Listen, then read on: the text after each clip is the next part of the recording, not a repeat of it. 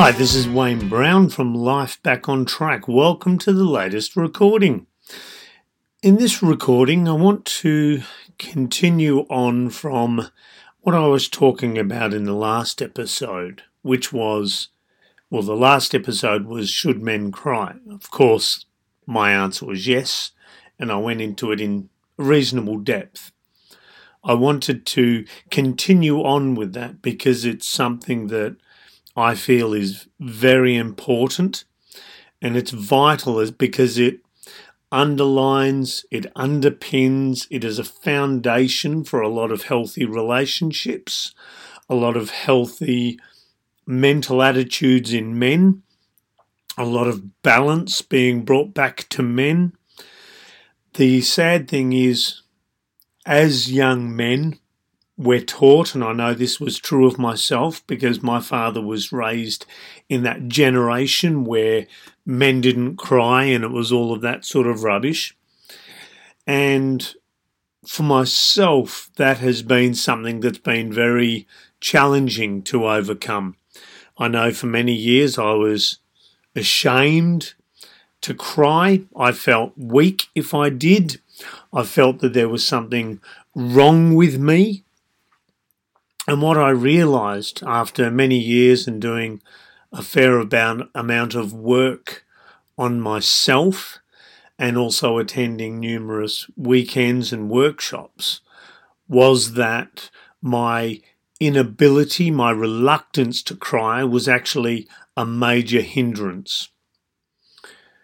In fact, it was probably the most damaging attitude that I had.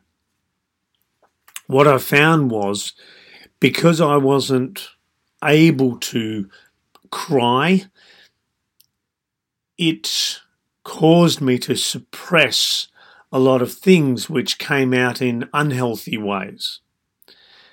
So what I have found now is, because I have worked on myself in depth and at length, is now I'm comfortable not only actually crying and having that ability to acknowledge when I'm sad or connecting to what they call the negative emotions.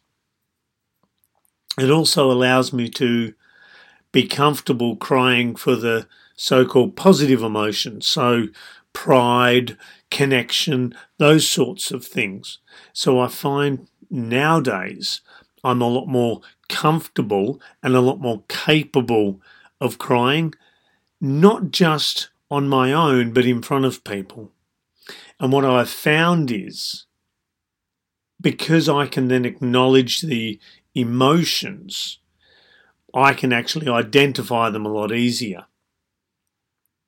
If I feel the urge to cry coming up, I can tap into that, and I can recognise, first of all, if it's a so-called positive or a so-called negative emotion, and which aspect of each of those two options I am actually feeling. So is it a sadness that I'm feeling? Is it a disappointment? Is it a frustration? Is it something else?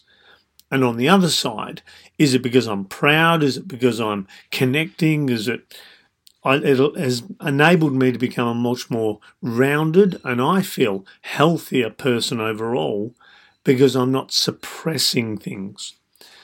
It also has enabled me to be able to tap into when I'm angry, and I can tap into which aspect of angry that I am, or which aspect of just about any of the emotions, like even happy. What part of happy am I? What version? So if you open one area of your emotions, I have found, and I've seen in many others, the ability to tap into and connect with all of the other aspects of yourself becomes a lot greater. So the title of this episode was about, if you're watching a sad movie and you cry, do you feel broken? And for a lot of men, we feel broken because there's that shame, the guilt, and all of this sort of thing tied in where if we cry, we're not masculine, we're not tapped into our manliness and all this sort of stuff. So if you're watching a movie that's sad and it's actually designed to tap into those emotions that bring that up, if you're suppressing that, that's also going to be suppressing other parts of your life. So for myself, I remember one of the first movies that elicited a massive crying response in myself was Schindler's List. And there were so many aspects of that tapped into myself.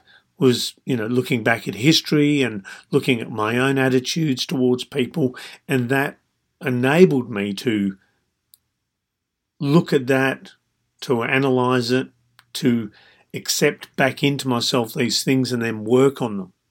So ultimately it enabled me to become a healthier, a happier, more rounded, balanced person where I felt more complete. So nowadays I welcome all of my emotions. So if you're watching a movie that's designed to elicit, a crying response, for example, and you're not crying, you might want to look at why. Is there a shame about it? Is there a guilt? Is there a hesitancy because it's not masculine? Or if you're a woman, same thing. What part of you is resisting acknowledging that emotion? So being able to tap into that and become a more complete person is probably one of the most empowering things you'll ever do. So if you're watching it, you're not broken. Okay, one of the big beliefs that I push on to a lot of my clients is you're not broken. No one's broken. We're doing the best we can with the tools we have. And if you're struggling to connect to crying or feeling that sorrow or whatever it is, it's something else. It's not that you're broken. Something else has a stronger hold over you than that desire to connect to your sorrow or whatever it is. So you're not broken. You just need to acknowledge it, work on it, accept it, bring it back into yourself. And what I find is because I let myself feel it, I can get past it quicker. And that's with all the emotions. So if I'm angry, if I acknowledge it and sit in it for a while, I can get out of it quicker. I don't tend to wallow in it like I used to. So you'll find that it's probably one of the healthier and better things that you'll do. So tap into your sadness, let yourself feel it, and you'll probably be a happier, more rounded person overall. So that was it. I just felt the need to continue on from the last episode and just finalise that. So quick episode this time. I hope you've enjoyed it. I hope it inspires you to go and watch some sad movies and tap into your sadness. So, until the next episode, look after yourself and remember, here's to a good life.